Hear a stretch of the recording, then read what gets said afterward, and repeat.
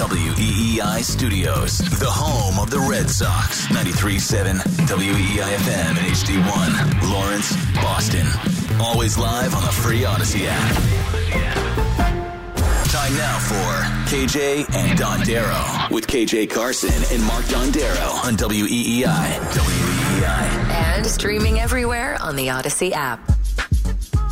I think he's going to play the hits. I think we're going back to the old system. He'll meld it with what he learned at Alabama, which every Patriots reporter and national person has told you. Mac Jones helped teach him the Alabama offense when he first got there. So you'll get some college concepts. You know, he really took the Patriots offense, though, to Penn State and then the Texans. So they're going to speak the same language right away. And that goes with O'Brien and Belichick, O'Brien and the players. And I think they're really, really going to get back to those roots. They'll just kind of modernize it a little bit with what he did the last 2 years. And you think this will be a good offense for the Patriots? You know, can they be successful at that with their personnel? Yeah, because we've seen Mac Jones do these things at Alabama. And, of course, we can point to all the surrounding NFL talent, Smith, all the receivers, the offensive line. But the point is, we know what he does well. And it's get rid of the ball quickly. It's diagnose. It's make decisions like in those RPOs. Do I hand it off or do I pass it in that split second? I think Bill O'Brien's going to amplify those strengths. I think we're going to see the best version of Mac Jones yet.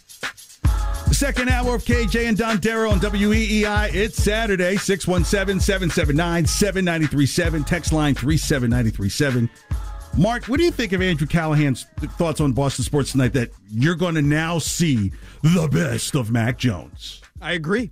I agree with everything he said right there. Now, we could talk about some of the specific plays and how he's going to manifest the offense under Mac Jones, but I, by and large, agree. I think this will be the best version of Mac Jones. I think they're going to accentuate his strengths. I think they're going to find ways to make him comfortable and to really allow him to attack. It just sounds like a bunch of hand-holding to me. Meanwhile, Bailey Zappe's like, sure, I'll take your bad offense in there and go make it look good. Oh, Bailey, what about this guy who could give me a good offense too, Coach? Put me in, Coach. I'm ready to play. Let's go to Carlos in Rhode Island. Thanks so much for calling KJ and Dondero. You're on the air.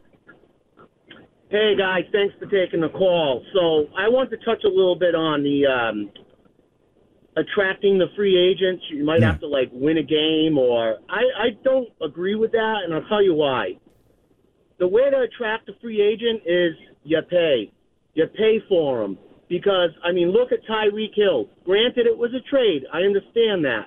But he agreed to the trade to be traded to a team that hasn't won squat since the 70s. Why? Because he's one of the highest paid receivers in the league. So he is the highest paid receiver in the league. He's the highest. There you go. But it's a trade. But it's a trade. I'm talking about free agents. Right. The free agents that used to come here like Junior Seau or Randy Moss, these guys. Yeah. But Tyreek Hill agreed to the trade. Yeah, usually with trades. I don't really know what we're talking about here. If you pay them, you're right, Carlos. If you pay them, they will come. They were able to get guys to come here even after Tom Brady left. Wait a minute. What if you overpay them and you don't get any return? Aguilar is top 5 in terms of cap sucking up for a team at that position. So like Jonnu Smith. Right, exactly. So they've paid. There are no free agents running here because they paid. Nobody, it shows that you'll spend on bad material, and that's what's happened. So I'm talking. That. Identify guys that are going to come here and work out. Or, see, the problem was, KJ, when they went after Smith and Aguilar, those guys aren't A players, so you don't know how they're going to mesh here. You don't know how they're going to be. When the Dolphins went after Tyreek Hill, there was virtually no chance that he was going to go to Miami and be ineffective. He was way too good. Here's the other part of it. If you already have Jalen Waddle there, and you say, you know what? If I go there, both of us will eat because you've got a game plan for both of us. If you're a superstar receiver and come to the Patriots right now, who else are they game planning for that's spread wide out? Who else? No, you're right. They don't have that guy. That's the problem. So you get that by winning. Right? That's what Buffalo did. That's how they get Stephon Diggs. They say, you know what? This team is on a winning trajectory, and he says, I can make a difference when I go there. And they've been able to build receivers off of the acquisition of Stephon Diggs. I would rather see, hey, okay, a big name comes here, and you can develop receivers that are here. But we don't have guys that are so young, outside of Tyquan Thornton, right? But you're talking about Devontae Parker's a retread. Ty Montgomery, what he's trying to do is a hybrid. Once he was hurt, you get that. He was supposed to be the replacement for James White. So you can't go get retreads and then expect a superstar to kind of help the retreads get better. Now, if you have youth, that's something different. Or if you're like the situation with Cincinnati where Joe Burrow and Jamar Chase play together in college, that they have such a connection that's something totally different. Maybe you go after a Devonta Smith or one of these former Alabama guys that may not be catching the traction that you think. Maybe Jerry Jeudy out of in the Broncos. If they can't figure things out, then yeah, I would say go get one of those because at least there's already an establishment with Mac Jones, and they would say, yeah, I can play with him because I've played with them or I'm from that same system. Yeah. But in terms of your superstars like DeAndre Hopkins and stuff like that, I don't see why they would come. Well, you could have been in on Devontae Adams last year. You didn't want to. Didn't want to pay. But do you really think that Devontae Adams was going to come here? I don't know. Well, he went to the Raiders. But he played in college with Derek Carr, so at least you have some excuse there. Yeah, that's fine. But if Belichick paid him, why wouldn't he have considered coming to New England? Yeah, I play with the greatest coach of all time. But the coach doesn't throw the ball; the quarterback does. That's the difference between Brady, Carr? Right? Wait, but that's the thing with Brady. He could get Antonio Brown to come and produce. Like if you remember when Antonio Brown came the week before. The Chiefs were the odds-on favorite to win the Super Bowl. You bring in Antonio Brown the next week, and suddenly the Patriots were the Super Bowl favorites until Antonio Brown had that situation. He was only able to play that Miami game, and then he was off the team, and then the Chiefs went back. So clearly, that's where you say, all Tom Brady needed was just one. I say with this, you need things to address the system. Offensive line, a second running back. Probably you're going to have to address the tight end situation because you've overpaid for two of them. Yeah. So there are other things that you have to take care of than just saying, go get Mac a brand new Ferrari, but yet the road still isn't paved. This is how you fix the Patriots. They did step one. They got a real offensive coordinator. That's step one. The next thing that I would do is I would get him 2 new weapons, wide receivers. I would trade for one. Left tackle and a left guard. But hold on. Well, wait a minute, though. Yeah. Well, the 2 things on the offensive line. Number one, I just said, Belichick has proven he can get good linemen late in the draft or after the draft. Undrafted free agents, Onwenu. Shaq Mason was a 4th-round pick. Sebastian Vollmer was a 2nd-round pick. David Andrews, undrafted free agent. He can get those guys. He can find those guys later. He has I guess the question is like with Shaq Mason, then why do you trade him if you know that you still have a developing quarterback? I don't know. I don't know why they did that. That part is a mystery. I'm like, what are we doing? But just here? real quick on the offensive line, how about what's going on right now with the Bengals? They just lost 3 of their starters, and they got to Buffalo and won, and now they're in the AFC Championship game.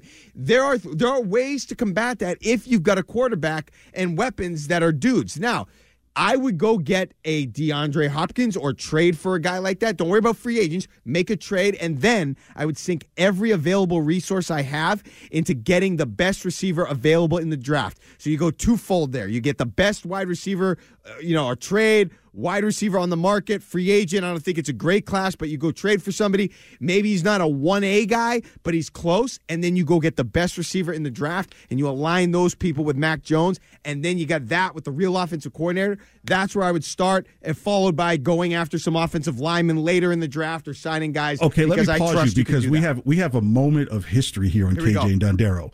Annie in Cambridge is calling KJ and Dondero. Let's put the gentle lady on. Annie, thank you so much for calling. We appreciate it. Go ahead.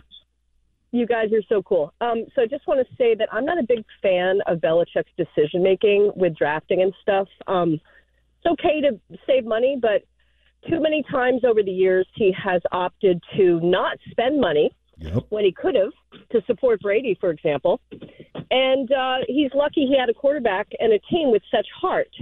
And I'm rooting for Mac Jones because I do think he needed an offensive coordinator. To me, that's not rocket science. Having a defensive coordinator trying to be his mentor in that situation is, again, makes no sense to me. So I would just say that you answered your own question earlier with Belichick being the so-called greatest of all time. I think Tom Brady actually won that argument. I don't think Belichick's the greatest of all time. His decision-making has not always been great or emotionally intelligent. I mean, he punished Randy Moss and Adelius Thomas in public over being late to a meeting in a snowstorm and just knocked the morale out of his, his talent. That's not smart. So that's all I have to say. Thank you. Yeah. Annie, thank you. Have a great Saturday. Listen, we appreciate I'm calling my parents to say that Annie called our show. However, I will say this. Bill has a little bit of a cheat code. Like him being the defensive coordinator for the New York Giants is a big part of Belichick's story.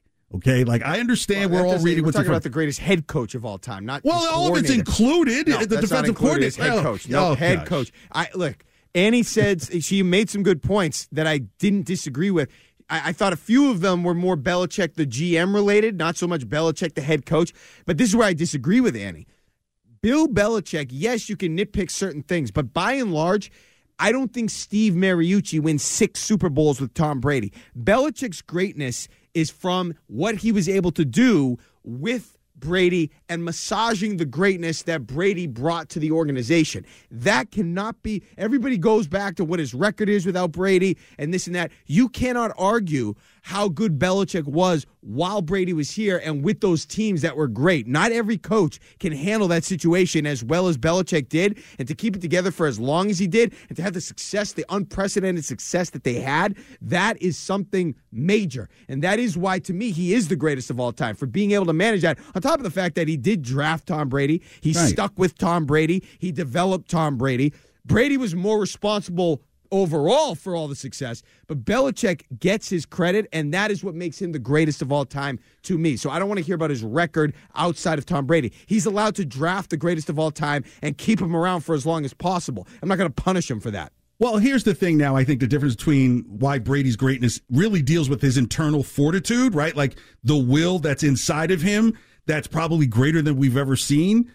That's bigger than his physical talent, right? But now you have a lot of physical talented guys that don't have the level of fortitude that Brady has inside of him, but have a great level of it, right? So you see someone like a Joe Burrow, that's why you can see some of the similarities, because it's like, hey, this guy's internal fortitude seems to be a little higher than some of these other guys. Like you might say with Lamar Jackson, yeah, there's a lot of physical skill there, but the internal fortitude is why people may question, why is the guy not out there with this mystery injury that seems to be going on further along? The question is with Mac Jones is that we know there are physical limitations in a game that's much more physical. Where's the internal fortitude that we need to see to determine if this guy is going to be the quarterback moving forward? That's why I feel like there's a little bit of hand-holding, like, come on, you've got this greatness in you. It felt like a lot, my teachers, they used to tell me all the time, like, you have so much potential. And that could be a dangerous word. Like, you're so much more than a C-plus student. I just had to find a really good career for a C-plus student to do. That was the thing. I wasn't trying to be a rocket scientist. And it's the same thing with Mac Jones. Like Matt Patricia. Yeah, that's a good one. Okay. But the same thing with Mac Jones. You can't start saying, hey, we want to see you try and at least get 30 yards a game with your legs. That's not his game. So you're going to have to put together a lot of pieces in a game where those pieces cost so much more. The running back isn't valued as much as it used to be. So, and those are things he needs. So look, we'll continue the conversation because we're up against the break. So 617-779-7937, text line 37937, KJ and Dondero. It's time to trend with Stiz. Go ahead, brother. Now, here's what's trending on WEEI. The NFL Conference Championships are this Sunday. The 49ers are in Philly taking on the Eagles at 3:30, followed by the Bengals in Kansas City taking on the Chiefs at 6:30. Don't forget, both of those games can be heard right here on WEEI. Per Field Yates, Patrick Mahomes was a full participant in practice and is off the injury report. Albert Breer reported Friday that the Patriots are flying out former player Ryan Wendell out to Las Vegas to interview for the open offensive line coaching position. Wendell played 9 seasons with the Pats and helped New England win a Super Bowl in 2014. He spent the last 4 seasons with the Bills, holding the title of assistant offensive line coach for the previous 3 campaigns. The Bruins road trip continues tonight as they take on the Florida Panthers. Puck drops at 6 p.m. And the Celtics have lost 3 in a row. They'll try and turn it around tonight when they host LeBron James and the Lakers. Unfortunately, Marcus Smart will be out. And fun stat, the Celtics are 0-3 in their last 3, and Marcus Smart has been injured for all 3 of those games. That tip-off at 8:30. I'm Stiz. That's what's trending now on WEEI and WEEI.com. You're listening to KJ and Dondero on Boston Sports Original, WEEI. Yeah. KJ and Dondero, good Saturday afternoon to you. 617-779-7937. Text line 37937. Thanks for joining the conversation. Mark, we haven't been together in 5 months. I feel like we have to kind of, do like the little name sticker on ourselves. Yeah. I mean, I know you've been in there with Fitzy and Hart, and God bless you. Talking with Fitzy after about 20 minutes, you're like, wow. this dude, like, he needs like his own binder when he talks. I know I talk a lot, but damn, that guy talks a lot. I love Fitzy. Yeah, he's a great guy, though. We've had some good. I'm just wondering, like, does he hijack IPAs? Like, I do wonder that. Like, he has a good beer somewhere. Just give him IPAs. You shouldn't have to hijack them. He should come up with the IPA called Intravenous IPA, because that's the dude right there. So I know you've been in there with him, but it's been like 5 months since before football season. You would hear us Sunday mornings. What was it, 9 to 11? 9 to 11 Sundays. 9 to 11 Sundays, yes. So this is kind of a shock. We were even talking about, it was like, what happens when the sun is this bright during the time of the day? We've never been on together like this time. Sun's bright at 11 a.m. Yeah. Depending on where you are in the solstice, yes, I do agree. But it's so great. I can't believe it's been 5 months since we've done this show. I know, it's crazy. All right, let's go to Cal and Quincy. We've been talking about like the whole situation of how the Patriots offense has been moving, and you have a thought, Cal, that I actually think you're spot on. Go ahead, tell it. Yeah, so thank you for taking my call, first and foremost. I want to just talk about the tight end position and how crucial it is in the NFL. If you look at the remainder of the teams, and this is the cream of the crop here, they always have, great tight ends. You look at Kittle, you look at Kelsey, guys like that. We had Gronkowski, a guy named Gronkowski, best in the business, best that I've ever seen. And I've watched football for quite some time and played it as well. So that being said, rather than getting these fast, big burning wide receivers or whatever, we got a couple of decent wide receivers. But contrary to belief, they just needed an offensive coordinator, which they went and got. But what I'm saying is, with this tight end, I don't know what's coming out in the draft, or maybe we can scoop one up. But the Hunter Henry, Jonnu Smith era is not working. It's just not. They're not big blockers. Henry had a decent season the first year he was here, but I want to see who after a real formidable tight end, whether it be in the draft or free agency. He never works well with wide receivers, so let's eliminate that. Yeah, Cal, have a great afternoon. Thanks for calling. Yeah, I agree. And look, this is where I think some of Belichick's genius is when he paired Gronk and Hernandez and kind of reformulated the way kind of football is played for young quarterbacks, doing that for Tom. And that became this formula that was unstoppable. That even when the drafting of Mac Jones happened, you're like, okay, with Jonnu Smith, with Hunter Henry, both of these guys would be ideal, whether for Cam Newton, whose skills were declining, or a brand new quarterback coming into the league who you just can't expect to just be like, Jeff George 50-yard bombs down the field. You would want to work them slowly in the progressions, because in college, you can throw your guy open.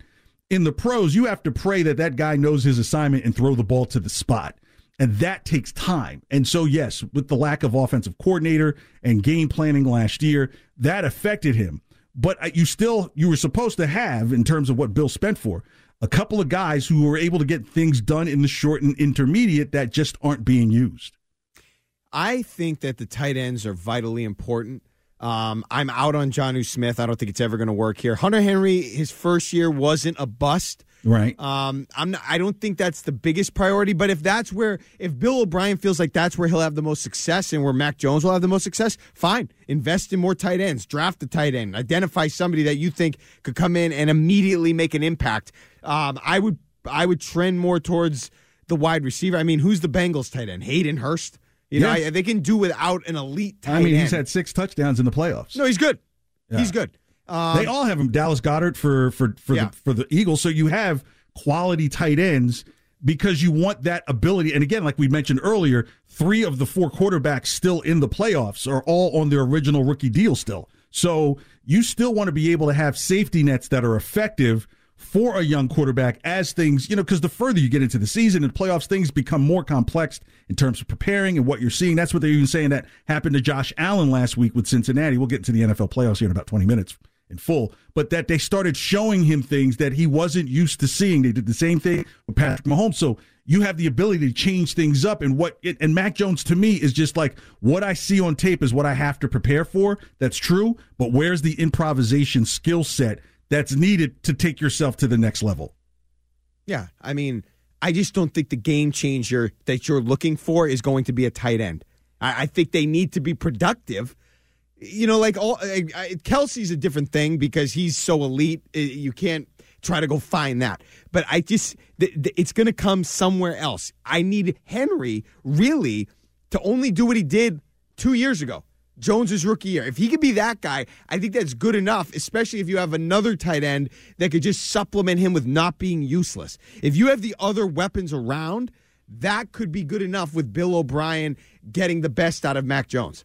Okay, so looking at with Bill O'Brien coming in, and the question is, does Mac Jones suddenly become a better quarterback in the AFC East in the AFC just because Bill O'Brien's there? So I'll give you a name and I'll give you a number. You'll tell me if you agree. So let's just say Joe Burrow's one in the AFC. Would you say yay?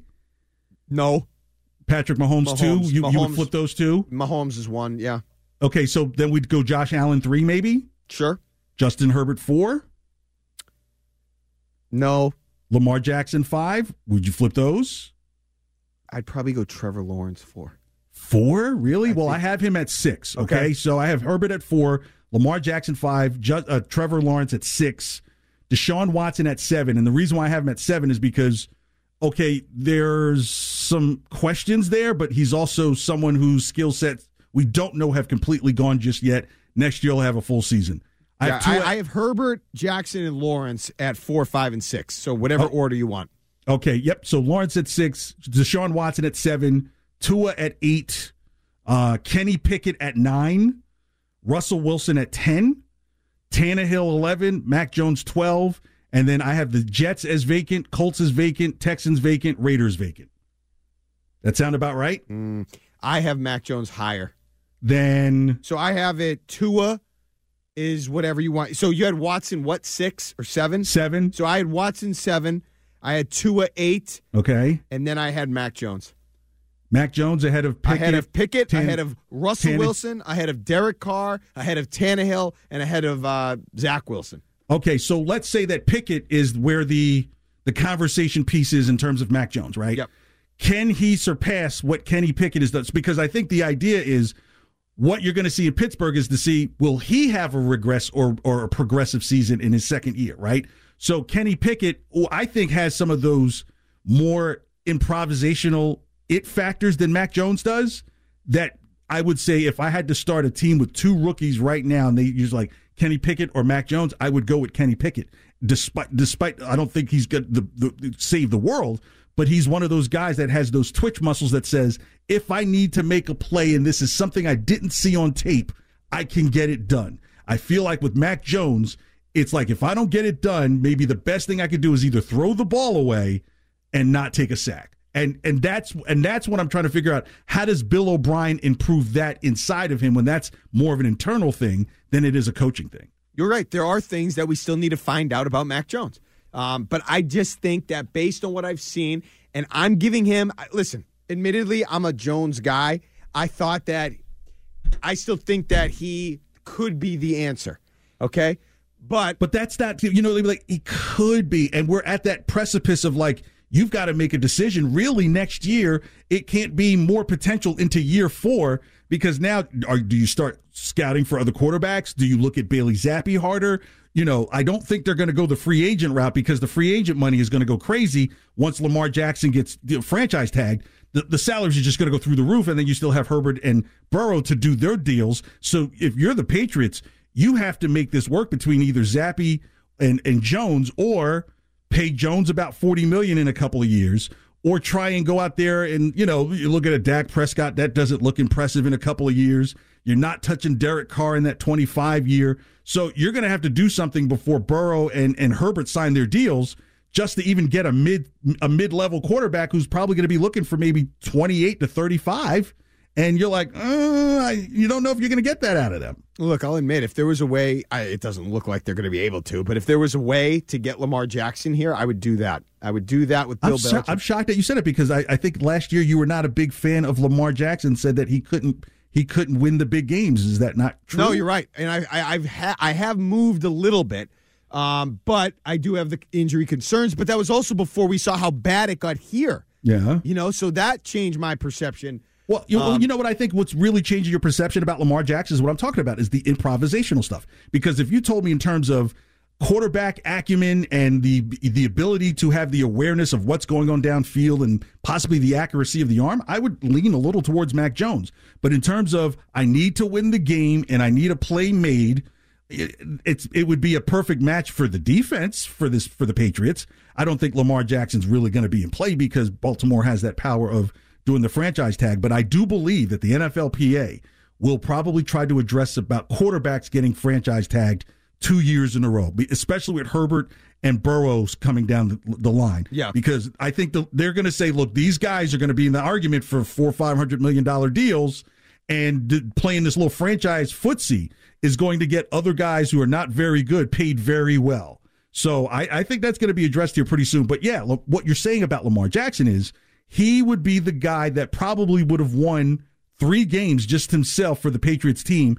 And if you take that defense along with his ability to improv, and you've got tight ends that's what he feeds off of, that you would have to respect the running ability of him, that you may get somebody like a Devontae Parker, you get him open, you would say he's probably just as dangerous as anybody else in the league who gets open, right? Getting open in the NFL is the whole idea.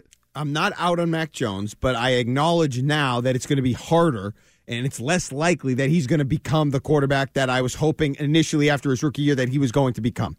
Okay? So with that being said, yes, I am more open to a guy like Lamar Jackson now, and I think we've seen a little bit of this with Jalen Hurts too. I don't know. I think if you get the coaching and if you have a system with weapons, you can do special things even if you're not Tom Brady. You know what I mean? Diagnosing every defense that you're looking at or this drop back passer. The game has changed to a point where, look, do I think no matter where Jalen Hurts goes, he'd be a super successful quarterback? Yeah. Not necessarily. If there's a bozo of a coach, I don't think he would necessarily thrive. But you put him in a situation with coaches that have a feel and know what they're doing, combined with a heck of a lot of talent around them, then a guy like Jalen Hurts, I think, can succeed, which is what we're seeing. So I would be more open to that now than maybe I was 2-3 years ago, after we saw it with Jackson in Baltimore and now Hurts in Philly. Yeah. So, like, knowing how this offense is going to be built and designed, it's not going to be designed for a mobile quarterback per se. So let's say going down the road, let's say a Jared Goff becomes available. Detroit may even be looking at a quarterback still in the draft. So do you look at someone like at a Jared Goff if management says, look, Mac Jones isn't working, we don't believe that Bailey Zappe's the answer, and we don't want to get into a contract that's going to be super loaded when these numbers come up in 24 and 25. Do you look at someone like a Jared Goff where you get the precision, you get the accuracy, you get the experience, he may be a little advanced, but maybe you say, okay, this is a guy, because he doesn't have top flight receivers there, but he can turn them into very high quality receivers and maybe fits the system. Is that someone you potentially look at if it doesn't work out? Absolutely not. If it's a guy that maybe possibly could win you a Super Bowl, Lamar Jackson, if Belichick got really creative and he was really special one year and you got in some weapons, maybe that gets you to a Super Bowl, helps you win a Super Bowl if the defense is going well. Other than that, absolutely not. You just suck and take your chances drafting high. I would break it down and start completely over, and that would probably involve the head coach, but I would just break it all down. If Mac Jones fails, KJ, that's sort of, to me, that signifies the end of Bill Belichick. Because I think Belichick, you give him the chance to create the next guy. It would be the one fatal mistake. Well, not the fatal mistake, but he's older. You know, you've had him around for a million years. Like, you give him a chance to create the next guy. If it doesn't work out, like, how many years is a guy going to coach? Like, just, you got to get somebody fresh in here. It's nothing against Belichick. I've got all the respect and appreciation in the world for him. But eventually, you need a change. I mean, look at what the Bruins just did. Bruce Cassidy didn't suck, but now look at them. Yeah? Well, then again, Bruce Cassidy's doing well in Vegas. But I get your point. Fine. But, I mean, the Celtics, like Ime Udoka, I know it's a different sport. It's different. You're still talking about coaching and leadership. I get it. You're not cross-pollinating. If it doesn't work with Mac Jones and it goes off the rails and they don't have a quarterback and they start losing games and they're getting high draft pay, at that point, just that's enough. Like, Belichick has been here long enough. I will be there at the statue unveiling. But he's been here long enough. If that's the case, you gave him a shot with Jones to find the next dude. Mm-hmm. If it doesn't work out, let's just go in a different direction. Start over. Go into the draft. Get a guy. Jared Goff, nobody like that. So have you heard the term familiarity breeds contempt? Sure. Yeah, you think that's kind of what's going on? Like there's there's just a little bit of contemptness. But I also think it's because he's a legend, and they want him to break Don Shula's record as a Patriots head coach, which I understand. Yeah. But I mean, I don't know. Like I said, I keep going back to it. That's probably why he stayed since past 70. And I thought Marv Levy was a bad example because Marv Levy had a lot of bad seasons that he had to stay past 70 to get some wins. That wasn't necessarily that's not really the case with Belichick in terms of him as a head coach, right? Like almost you can eliminate his years in Cleveland, take away all those wins, and he's still going to be top 5, right? So I think it's just one of those situations where I see what you're saying. Like, at what point do you go anew? And is that new going to be with small pieces hanging around, or do you completely flush everything and say, here's your brand new situation? And I think part of the fan base is going to be like, they want to know something that's familiar there before going completely new. Let's go to David in Acton, 617-779-7937. Thanks so much for calling KJ and Dondero. Hello. Yeah, David. Hi. Okay. To me, the success for any quarterback is basically the coach and how well you're willing to prune him. You know that guy called Pat Mahomes? Think about it. He didn't start his first year, right? Is that they let him sit behind a seasoned quarterback. They taught him how to read defenses. Now his athletic skills flourished. The second person I'll call is Dak Prescott. Is at the end of the day, if you really think about it, right? Tony Romo was the best teacher he would ever get because he would teach him how to see the defense, what to expect. The problem is in this new football is that they're taking away the learning curve part of it, and they've just thrown everybody. They think everybody is a Lamar Jackson. Well, my view is Lamar Jackson would not be successful in New England. You still need pieces around him. That's exactly what's happening in Baltimore. They haven't got him any pieces. So guess what? You're as good as the coach is. David, thanks so much for the call. Appreciate it. Have a great Saturday.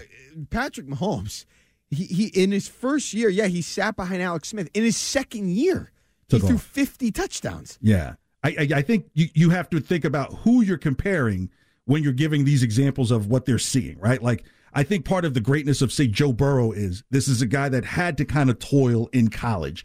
By the time he gets to LSU, like I was just on BetQL morning show yesterday, and we're talking to a sister station in Cincinnati. I said, man, God bless if Justin Jefferson ever gets unhappy in Minnesota and decides to want to go hang out with his college buddies. Like you would, just end football, right? But a lot of it is the experience. And I think part of two things, I guess, to what David was saying, that would have been very hard because you had two different types of quarterbacks when Cam Newton was here. So if Cam was to teach Mac what Cam could do, that's not what Mac does, right? So that's one part. The other part is how much playing experience did Mac Jones have in college, right? He only played the 1 year, half a year when Tua was the quarterback and went down with the injury. But he never went through a situation where he really had to compete for the job. Even when he got to New England, he really didn't compete for that job with Cam Newton. It wasn't like he clearly beat Cam Newton out in camp because we would have clearly seen him in there with the first team. So this is now, it seems like we're 2-3 years in where now Mac is going to have to learn some things in a hard way. And last year was probably the hardest anyone could. Because think about it. When have you ever heard of a story anywhere else where you have no offensive coordinator and you don't have a quarterback that's been in the league for like at least a dozen years, right? You hear them say like, well, they did this with Vinny Testaverde. Yeah, Testaverde was in the league for like 15 years at that point. What could you really tell them? So I'm going to say this just because we're going to get into the playoff games in a little bit. Yeah. So Mac Jones, and this is why when I say I'm not out on Mac Jones, this is why. Okay, I think Mac Jones will I'll say it this way. I don't think Mac Jones is ever going to be Pat Mahomes or Joe Burrow. Okay, what I mean is now they have weapons, but their teams aren't necessarily stacked. You know what I mean? Like the Chiefs, they got some weapons, they got some good players. They're not stacked. The Bengals have great receivers, Higgins and Chase, but they don't really have much of an offensive line. Their tight end is good, not great. Their defense is good, not great. It's not stacked. Yeah. He's never going to be them. They're never going to be a team with an elite quarterback if you're Mac Jones and the Patriots.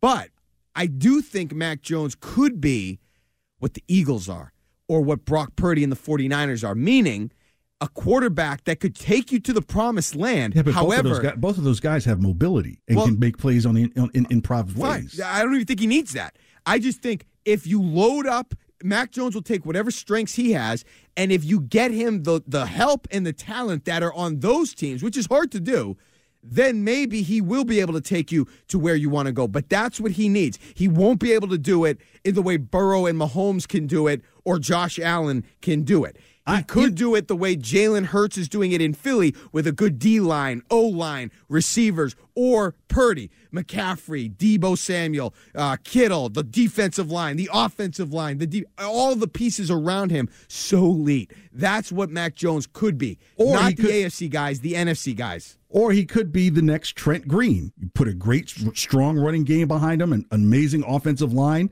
Your receivers aren't a big deal, and you got a strong tight end play. And you've got a defense that's going to be a little bit better than normal at that time, right? I see Mac Jones as probably a Trent Green. And if you remember some of those Chiefs teams that were able to make deep runs and win a bunch of games, but they just had defensive problems, that might be the other side of it, right? Because Trent Green, we're not talking about a guy who's super mobile. He could process things well, but he had a strong running game, whether it was Jamal Charles or Priest Holmes or Larry Johnson. That's why I say when you have someone like a Ramondre Stevenson, you need to go get kind of that other back that can probably give you 500 yards on the ground behind Ramondre, probably at about 1,100, maybe just a tick under 1,200, to get 16, 17, 1,800 yards from the running game. And that's what's going to help Mac Jones, because then you can get to the play action and be so much more effective without having to spend gobs of money for deep threats, because that's where Tyquan Thornton suddenly becomes like, okay, if the guy can solidly catch the ball all the time and nothing says that he can't, then there's your star, and you're paying him at the rookie rate, and that's where you have some pieces, I think. Yeah, you just said it right there. And I know we have to go, but just to finish the thought, the rookie rate is what you said. That's why I would worry a little bit about guys like Purdy's so young, but even Jalen Hurts, like they need the help to be elite. I don't think Burrow or Mahomes necessarily need all. Maybe they might need the help to win it all, but to be elite, I don't know if they need that help. So if it comes to the point where Jalen Hurts, his rookie contract's up and you got to pay him, I'd be concerned at that point that maybe we're not going to be able to get the help and the talent around him that he would ultimately need to succeed at the highest level. I could see, though, Mac Jones being like Jalen Hurts if he had that level of talent around him. That's why right now I'm not out. But when it comes to giving him that massive contract in his second contract, that's the question that the Patriots or whoever will have to answer. That's the question the Eagles will have to answer. And that's going to be tough because, the productivity's there. That's what the Ravens are dealing with right now, because the productivity is there, but it's a lot of things that have to fall into place for that type of player to have that level of productivity. Okay, take a breath, Mark, because when we come back, we discuss the NFL playoffs. It's KJ and Dondero, WEEI. Good Saturday to you, 617-779-7937. Text line 37937. Thank you so much for being here. KJ and Dondero on WEEI. Boston's Sports Original. Yeah.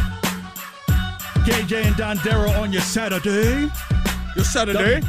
Saturday. There's so many different ways you can say Saturday. Saturday. I really thought about it. Yeah, well, it's Sunday the same way. Sunday. That's more for monster trucks. It's WEEI, KJ and Dondero. Thank you so much for being here. Still to come and talk about the Celtics on the slide that they're on, but NFL playoffs tomorrow, man. I'm in withdrawal. Why? Because I should be watching football in 15 minutes. Oh, that's true. Yeah, I thought of that today. Here's what's funny. So I called my cousin last week. I was like, hey, look, he's recently married. His brother's recently married. So I was like, look, why don't we all go on a family, like a kind of 3-family, husband, wife kind of dinner date. Okay. And let's set it up for February 4th. Because there'll be no games. It'll be a Saturday afternoon. There's no Sunday game. So we're all in agreement. We're not doing it next weekend. We will do it we'll do it in 2 weeks when there's no game. So that way we can give all of our attentions to our spouse for that weekend. Isn't it crazy how late the Super Bowl is now? The Super Bowl used to be this weekend. Yeah, but that's good. But they also used to smoke cigarettes on the sideline and play 14 games. So, it's a good thing that progress is happening. This was a 14 game. I mean, the Ravens beat the Giants on this day 20-something years ago. Back in the day. They used to only do 14 games, and the Super Bowl was the second week of January. I understand. I just think it wasn't that long ago when the Super Bowl wasn't that, it was January something. Yeah, when they introduced the bye week and then the bye week during the playoffs is what stretched it into February. And, of course, with television, right? So they're good like, hey, the week before, watch the Grammys where you would know nobody. Like, what would be a funny bit is, remember Barrett, who used to work here? Yeah. Like, making him watch the Grammy Awards as a guy who listens to no music and then have him say who's the best winner that night. Who did he think? Like, I mean, that's what they do. It's all about television. Grammys one weekend and the Super Bowl the next weekend, and then sell a bunch of ads for unridiculous amount of money. I don't mind. I mean, extend the football season as long as you can. It helps me get through the winter. Yeah, so says the player's left knee. Right? No, I mean, it's not my head. Yeah, I mean, even extending the playoffs.